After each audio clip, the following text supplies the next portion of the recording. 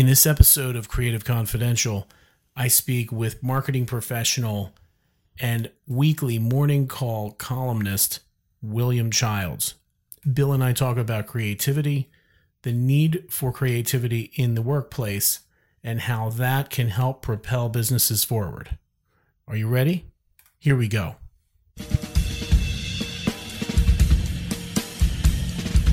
You're listening to Creative Confidential with Brian Tuck. Brian is a social entrepreneur and attorney who focuses on startup companies, nonprofit organizations, and arts and entertainment law issues. Creative Confidential starts now. Bill, thanks so much for joining us today on Creative Confidential. It's great to be able to talk to you. Hey, glad to be here, Brian. You wear many hats, like many of the guests on this show. We have, generally, if you look back on the old episodes, you'll see two or three things that describe the guests. I know that you work in marketing, but you're also a weekly columnist, which is really, I think, what connected us together. Tell us a little bit about your weekly column with the Morning Call. Sure. Well, I spent 17 years working at the Morning Call, primarily in advertising. I wasn't in editorial, but I've always been kind of known for my creativity and my design, and I was always someone that was known to be comfortable pushing concepts. I was never someone that was well, that's good enough. That was never me. So I think once I left the Morning Call in 2015 and I joined Trifecta, they hired a new publisher down there.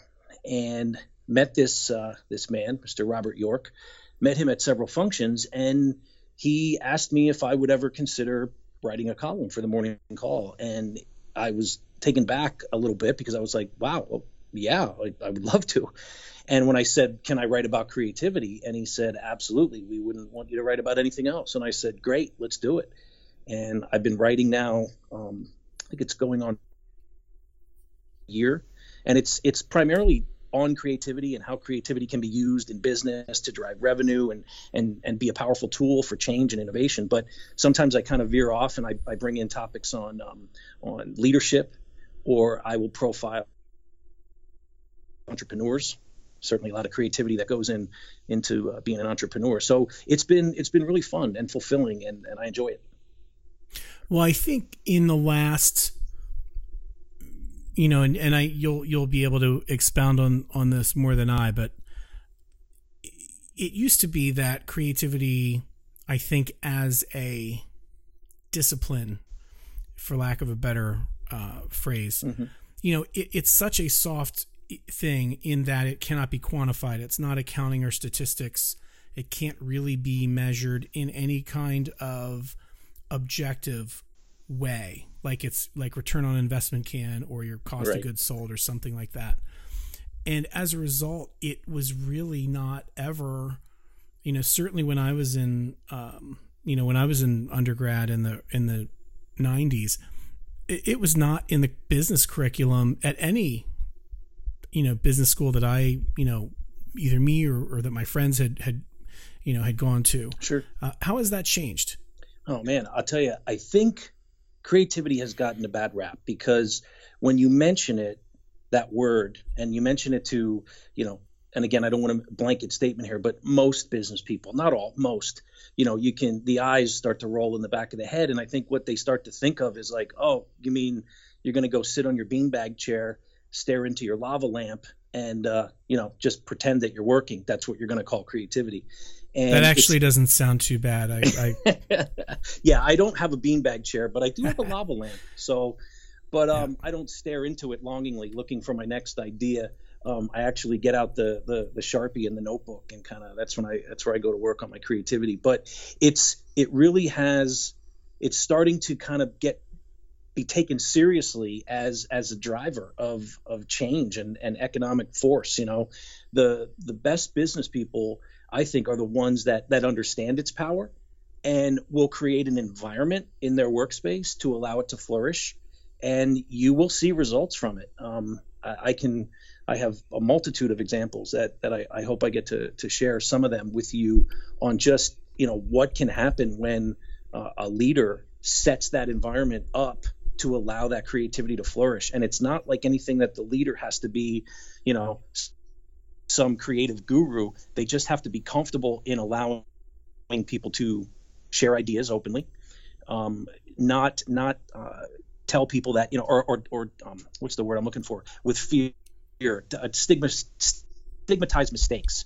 In other words, there's in creativity sometimes, you come up with an idea, trumpets aren't going to come out of the sky and like signal the fact that you've just hit upon, a great idea. It has to be worked. It has to be kind of developed. It has to be supported, because so many times ideas are so fragile when they first come out of someone's brain that anybody that just goes, oh, well, we've tried that already, that didn't work, or that'll never work. And that's just the worst thing you could say, to somebody who took the risk to share an idea, and it just dies right there on the spot. And leaders have to set that environment to not allow that to happen.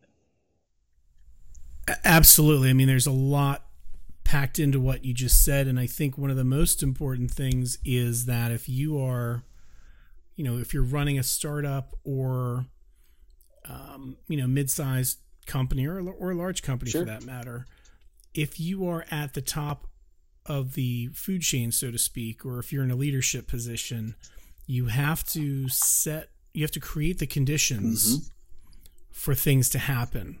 I think if you have good people and you can facilitate what they're supposed to be doing and then let them do it, you're going to get much better results. Ultimately, it will fall to your bottom line, but it can't.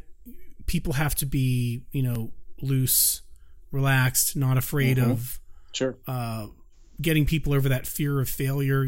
When you speak to people, adults, whether they're high school kids, college, or adults, even experienced business people, you ask them what their number one fear is, besides any kind of like weird phobias or something. Sure. But, generally they tell you it's public speaking.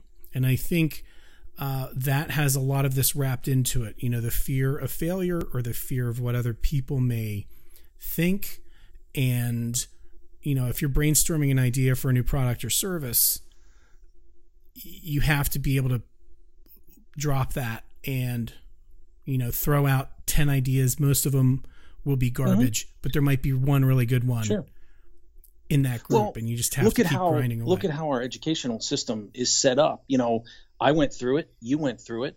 We're rewarded when we are given the correct answer, or when we provide the correct answer to the teacher, the person in authority, ultimately who's going to become that boss that we're going to work for. And there's really no class that just talks about, free ideas, free thought, free thinking, where, if you're gonna say something or present an idea, I totally agree with you. There's not everything that you're going to say is going to be gold, but you'd be surprised how sometimes you can get a good idea on the way back from a bad one. So people have to be comfortable, and leaders have to set that table to allow that type of innovation to happen. And I just think that leaders don't do enough of that. And you end up with people who have the ideas, they're sitting on them, but they just don't want to talk about them, because for fear of feeling like they would be chastised, or they would be, said that, you shouldn't be thinking about that stuff. Concentrate on this, or that's not your department. Stay in your lane, stay in your silo. And creativity doesn't kind of work like that, because ideas can come from anyone, and anywhere at any time. And the more receptive you are to that, the more successful you will be. I guarantee it, without a doubt. Well, and I think often the best, the most, I'm going to get away from using the word disruption. I'm starting to think maybe it's not as healthy a thing as people are making it out to be. But I mean, the most, groundbreaking ideas tend to come from outside of, if you have a department with people that have been in there for 10 years, they're used to doing things a certain way. They all have a shared history with the organization as to what has happened before. And as a result, that's going to kind of draw a boundary around what they're willing to consider. I know we're talking in the abstract. We'll bring it home with some examples in a minute, but often you get it's the new person. It's the intern or somebody who's coming at it from a completely different angle and goes, well, why are you all, why are you doing this? Why don't you look at it this way? Why don't you? Well, that's right where creativity starts, right? And what happens is people don't even get to asking that first question, because now you're in you're asking me to put my head up above the cubicle and kind of like start to look around. And I guess they get the sense that people who put their heads up get them kind of like, chopped off. So I'm just going to keep my head down. I'm going to do my job. I'm going to go home. And I think it's a shame. I think that there's a lot of people that are sitting on a lot of good ideas in these companies that they're just not in an environment where they feel comfortable to share them, And to add to that, I was at a speech recently, I think it was in January, with Jeff Hoffman, who was one of the co-founders of Priceline. And he talked about how innovation usually happens when you look outside your own industry. And he gave an example in the 50s of this guy that was kind of driving around, and he noticed that he could never get into his bank. His bank always was so crowded. There was always so many people at this bank. And someone in this bank had decided, we're going to knock a hole in the wall. We're going to put up a drive-through so cars can just kind of, and this person worked in a restaurant business. And he went into the bank and he said, hey, what's going on with the construction and the thing? And they said, oh, we're putting a drive-through in so people can just get in their car, stay in their car, and just drive through and do their banking. And that was an innovation that he went back and added into his restaurant. And that was, I forget the gentleman's name, I could look it up, but that was the birth of kind of the drive-through window for restaurants. That came from the banking industry. But think about if you said to somebody who works in, you have somebody who works in finance, ask them if they want to go to a seminar on production or, manufacturing. They'd be like, why would I do that? I work in finance. That makes no sense. But yet it makes perfect sense, because that's where all the new ideas are. The one, right? If you spend, you're spending absolutely. all your time looking at finance. Yeah, you might be learning about some new things that are happening within finance, but get yourself out of that space, go into someone's totally other, space, and just be open to what you can learn. That's creativity right there. Just that alone, you could come back with 5, 10, 15 great ideas that you would have never gotten sitting at your desk. Well, I think that it can start, if you have young people that you can influence, the best thing you can do for those people, I think, is get them to get out of their comfort zone. So in other words, if they are, primarily interested in sports, have them take an art class. If they're primarily interested in theater, have them take, try out for the track team or do something unrelated, whether it doesn't really matter what it is. It just matters that it's completely outside the subject matter that they feel comfortable in. And I always tell this to, I teach,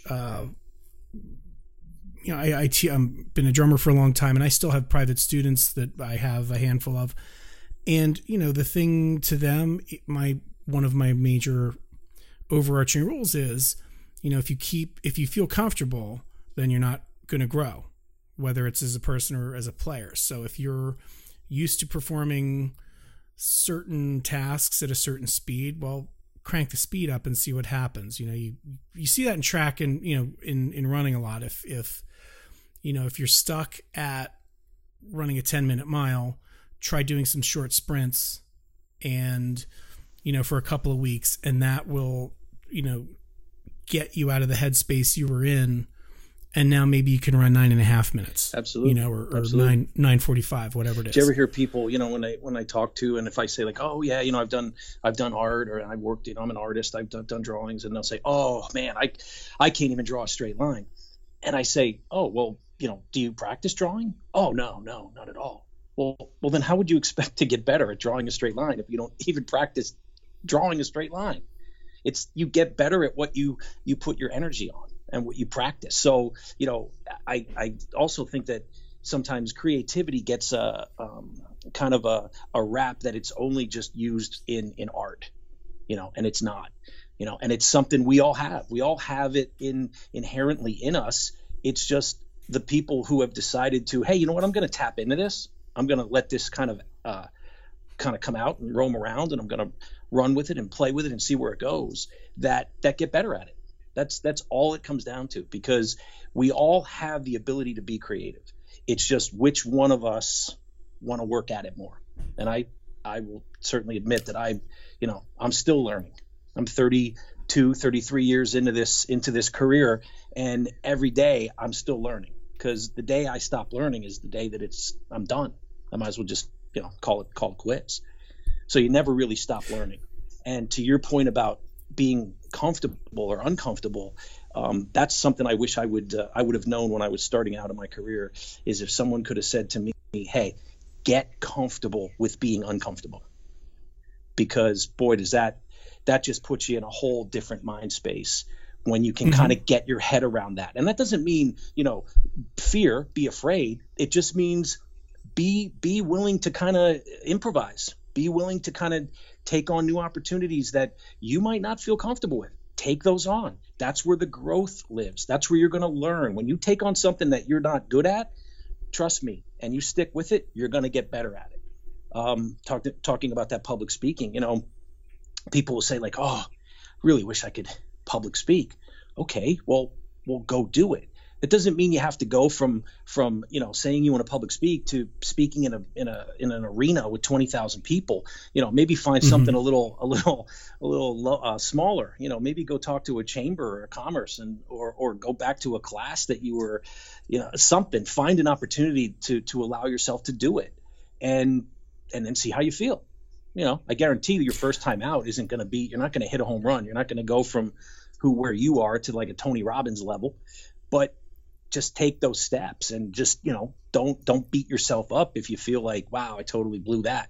Okay, well, what did you kind of like analyze it, look at what you did wrong, what you want to improve, and then fix it for the next time.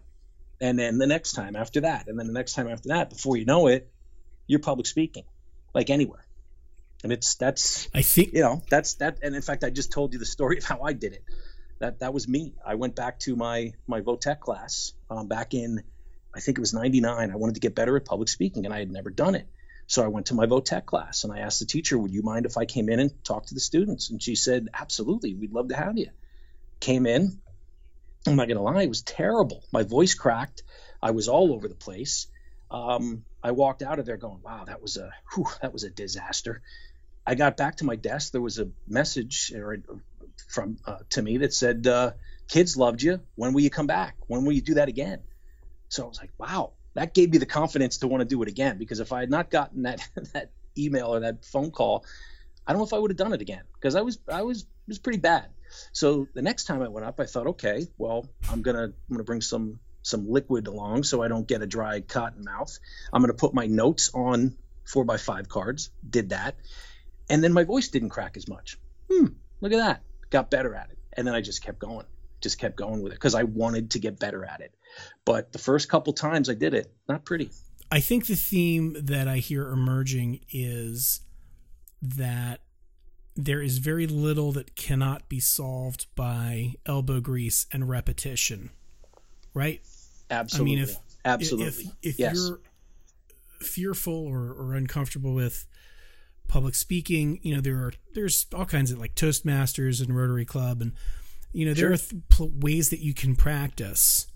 And by the time you get a handful or a dozen or 20 or 40 of those under your belt, then it's a totally different thing.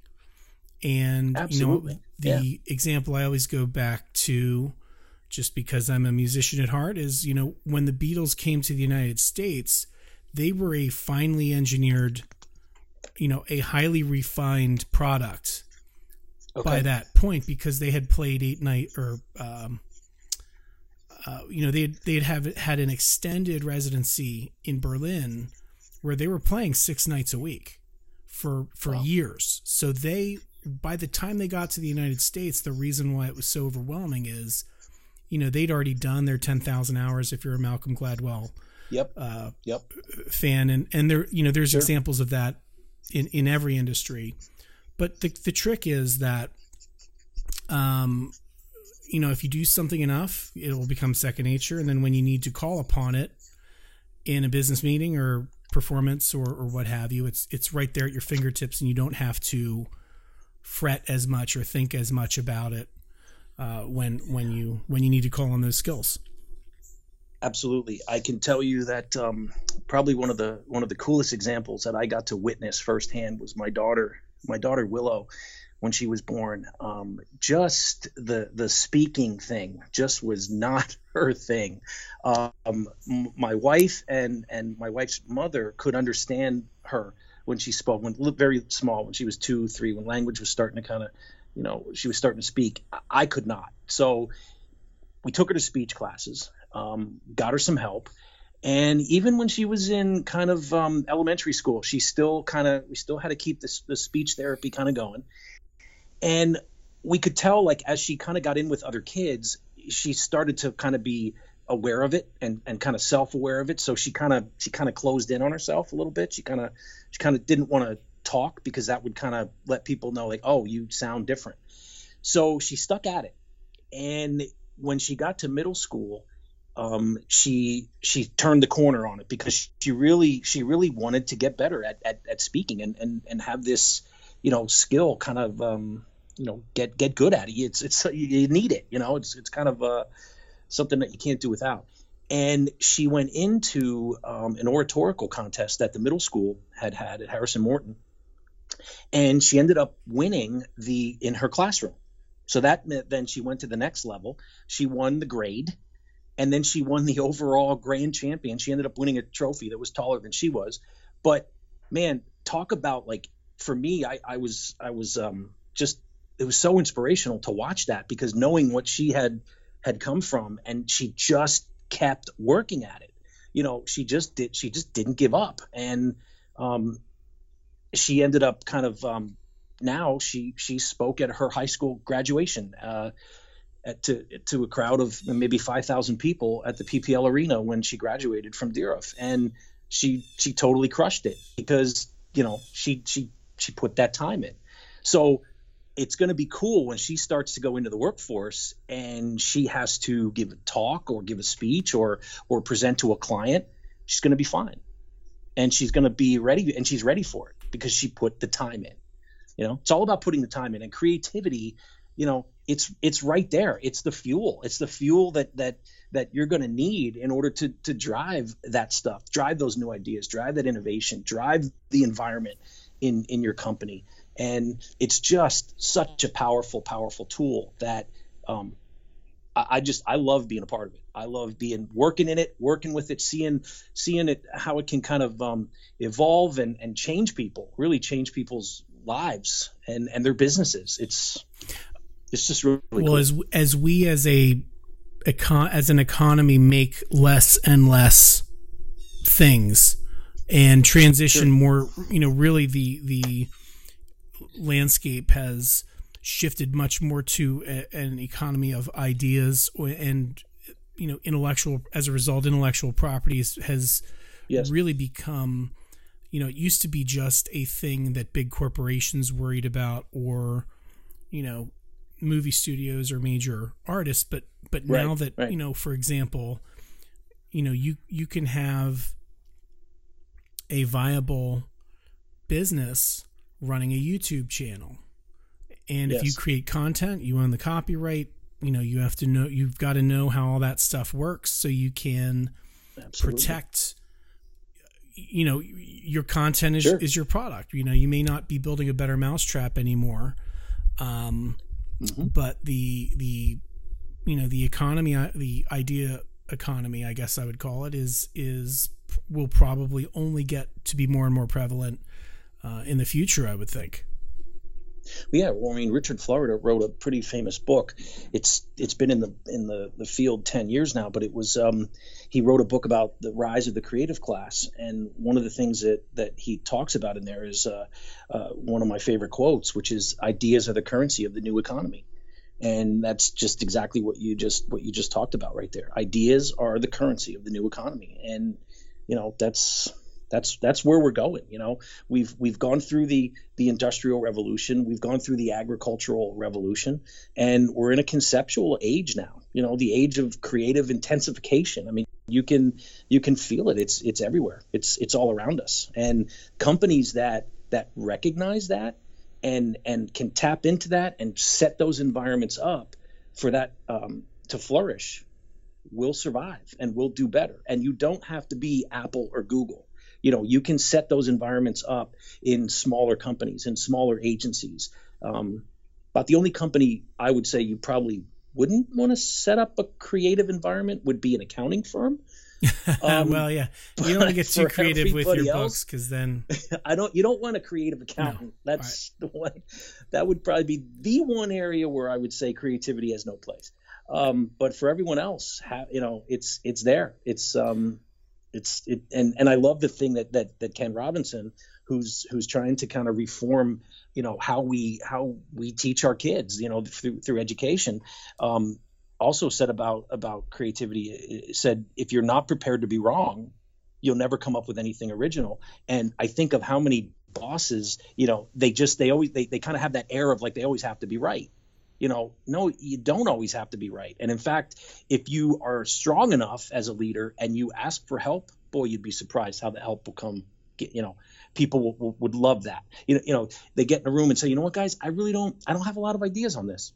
I don't know. What do you guys think? And then really kind of mean that, like, I want to know what you think. That's where you want to be. That's where creativity will step up. And if those people that work in those companies feel protected to share their thoughts, look out. They're the ones that are going to innovate. They're the ones that are going to be the ones that push past their competition and everybody else, because that environment is there, and it's because creativity will not flourish in a toxic environment. It will not. It will just die on the vine. Let's go back to your column a little bit. And, sure. What lessons have you learned? I mean, first of all, I want to commend you, because I read it every week, and it is really tough. I don't think people understand. It's really hard to write a weekly column and deliver something good every time. And I think people just think, well, it's, because there's so much content now, sure. That anybody can do it. Well, actually, not anybody can do the weekly column thing. So I think you do a really good job with it. And well, thanks. What has surprised you, or what have you learned in your, in the course of writing that? Right. Well, I think, we kind of get in our little protective bubbles sometimes. We go to the same way to work. We see the same people at work. We do maybe the same kind of repetitive kind of function that we do at the office. And you can kind of, boy, that's not real good for creativity, right? So what this column has done for me is it forced me to kind of get outside my bubble. I can't write about, the people that are 5 feet in front of me. I have to use my network. I have to kind of find the stories or find things that I think people would find interesting. And it's forced me even sometimes out of my shell, to kind of reach out to people that, I might not normally would reach out to. I'll give you a classic example of this. My other daughter, Autumn, graduated from Moravian this year. And it was in May, and we went to the graduation. First person in my family to graduate from college. So kind of a big deal. I did not go to college. My wife did not go to college. My parents, her parents. This was a big deal. This was my first born daughter graduating from college. Except it really rained that day. I mean, it was like pouring rain, right? So they had the ceremony inside the gymnasium. We had a park far away. We got soaking wet. We get there. We're sitting on hard bleachers. My umbrella broke. I'm thinking I'm going to have to listen to 500 people's names of people I don't know. And I just found myself getting into kind of a salty place. I just was getting into this kind of like, I don't want to be here. I lost sight of what was happening. the fact that my daughter was graduating. And then this woman got up to speak, one of the speakers, and she's one of the professors over at Moravian. And she asked everyone to close their eyes. And I figured, well, I got nowhere to go, so I might as well do this. I'll try this. And she kind of refocused everybody. She just asked us to close our eyes and be present in the moment. It's like, just think about what you're doing here. Why are you here? Are you graduating? Are you witnessing someone that's going to be graduating? And as I had my eyes closed and I listened to this, it reframed my thinking. So when I opened my eyes, I was like, yeah, what am I doing? Forget the umbrella. It's raining. We're inside. We're not getting wet. It's okay. This is a once in a lifetime moment. And it refocused me. So I reached out to her after the graduation ceremony had ended and I got back to work. I reached out to her and I said, can I come talk to you? I want to tell you the story of how I was at my daughter's graduation and how you helped kind of refocus me. And she said, absolutely. So I went to Moravian. I sat down with her. She's her name is Katie Desiderio. I think she's in the business administration side. She's a professor there. And she was voted to give that speech by the student body of Moravian. They voted her to give that talk at the Moravian graduation. And she's wonderful. And she's this amazing person. And just from that conversation, I got a column out of it, How to Find Sunshine on a Rainy Day. And we shared our stories with each other and kind of developed. I'm probably going to go speak to her class at some point in the fall. She had asked about coming in and speaking to one of her classes. And that's to me the cool thing about having this column is I would have never had that opportunity to kind of go do that and kind of meet her. And talk about, how she what the rest of her talk was about, which was about, instead of falling down, fall up. I mean, it was a lot of really cool stuff, cool information that she gave the graduates.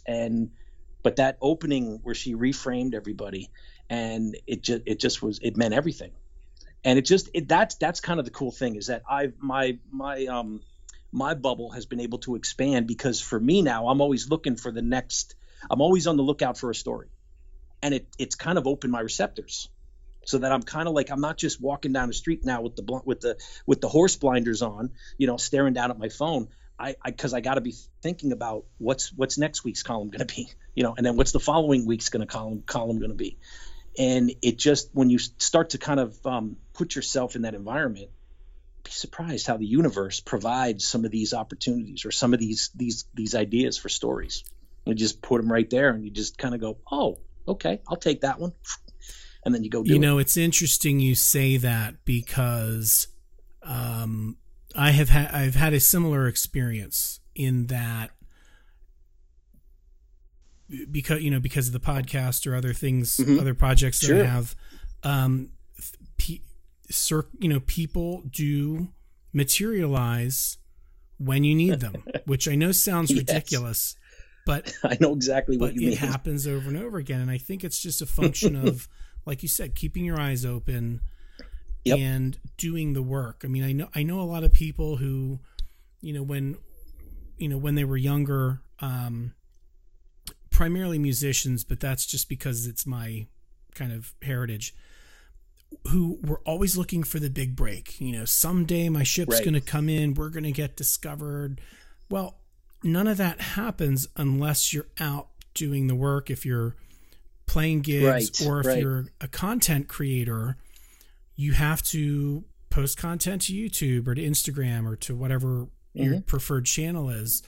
And it's by doing that that it leads to the next thing. So in the case of, I know you have your son's in acting, and Yes. the first the first role you get leads to the next thing, and you just keep peeling the layers off the onion, and you just keep going.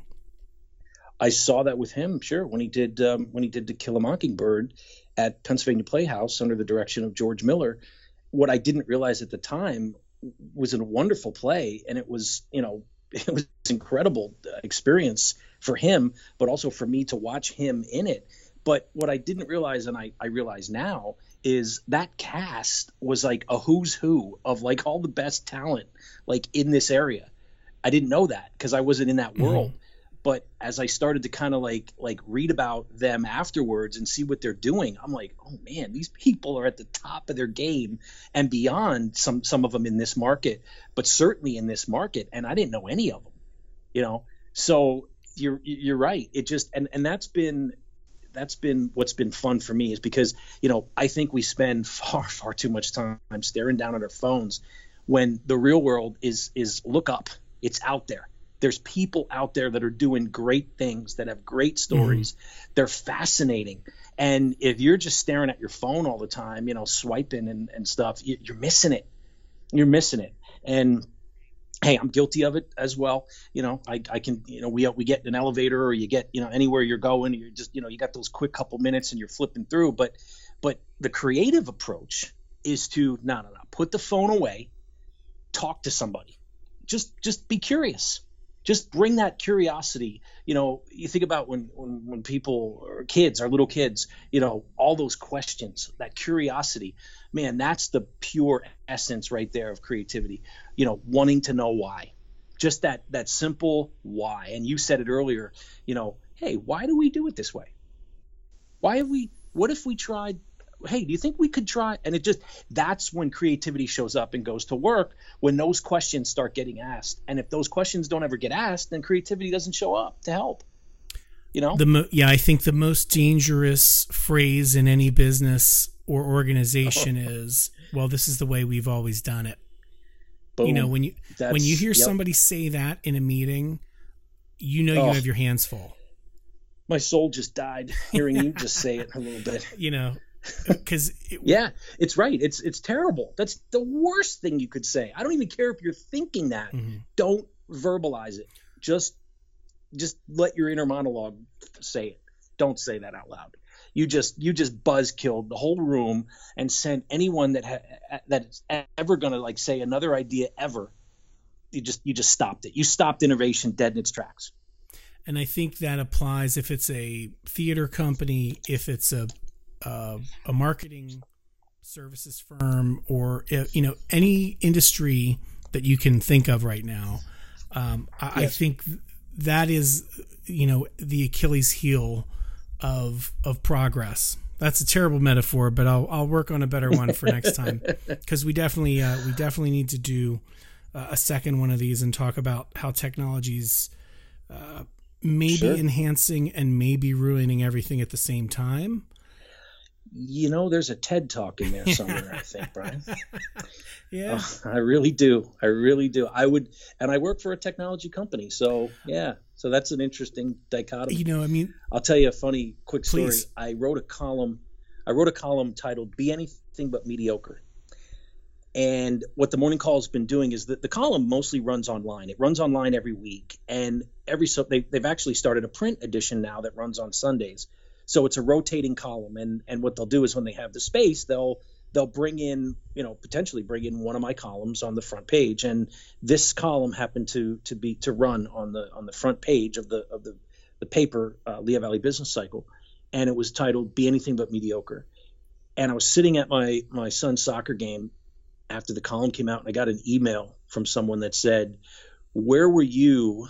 Read your column. Where were you when I was producing television commercials for Procter & Gamble as the creative director at Saatchi & Saatchi?" And I was like, I had to like step away from the phone and kind of like go back to the phone and kind of, did I just read that right? Creative director at Saatchi & Saatchi. That's and for those of you not in that business, they are a heavy hitting design firm. A global. Right. It's global. Yep. Yeah. And turns out their former creative director, Mr. Stephen Vengrove, is living in Bethlehem, retired. And he said, long story, but I'm living in Bethlehem and I'm retired, but I just wanted to tell you, I loved your column. So I immediately returned that email. I said, we have to meet. I met him 2 weeks later. We had lunch at the Hotel Bethlehem, and what a fascinating guy. Oh my God. It was unbelievable. It was like the best, I'll put it in your world. It was like two old jazz musicians like meeting up for the first time and just being able to finish each other's sentences. Yep. Mm-hmm. You know, just like, hey, did you ever play I played there. Did you know? Yeah. Yep. Like it was just that simple and easy. and we've become friends now. We've met several times after, and he's just a fascinating guy. And just from that column, he read that column, and I guess he said, your column woke things up in me that I thought were long dormant. And when I read that, you kind of stirred them up. I stirred them up. So see, if you only reach that one, there's that one person you reach, then it makes it all worth it. Whether you never absolutely whether you know all of your readers or none of your readers, you get those kinds of pieces of feedback once in a while, and you're like, yeah, okay, this is why I'm doing this. Absolutely. That was a good one. That one. I think I floated out of the Hotel Bethlehem after that conversation, because when we got to the end of it, we shook hands, and he kind of held on my hand a little longer than normal, and he looked me in the face, and he just said, "You're hired." And I was like, "Oh, thank you." Meaning I knew what he meant, because we had talked at the conversation about how I had always kind of wondered if I could have, played in that world or operated in that world, because I'm primarily, Lehigh Valley based. And that was the acknowledgement from him, the tip of the cap, if you will, that like, yeah, you could have. So I was just like, wow, it's all I need.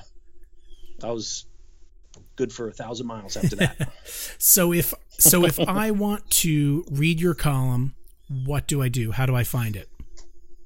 You can find it on the Morning Call, which is the Morning Call's website, mcall.com, and then just click on the link that they have there for Lehigh Valley Business Cycle. And they store all of them there. So they have an archive there. Just go down to, once you're in Lehigh Valley Business Cycle, go down to columnists, and then just click on William Childs, and then they've archived all of my columns. And you can read all of them if you want. Outstanding. Well, we definitely need to do a part 2. Because there's like 3 other threads that I want to talk to you about, but we'll never get through them in an hour. So, but again, thanks very much. And everybody, William Childs, columnist at the Morning Call, mcall.com. We will link to on the podcast page. We will link to the columns so you can see Bill's work, and then you can connect with him through that. Thanks, man. That's blast. Anytime. My pleasure. I'll talk to you soon. Thanks for listening to Creative Confidential. To get future episodes, subscribe on iTunes or follow us on SoundCloud or Stitcher, or visit us on the web at creativeconfidential.net.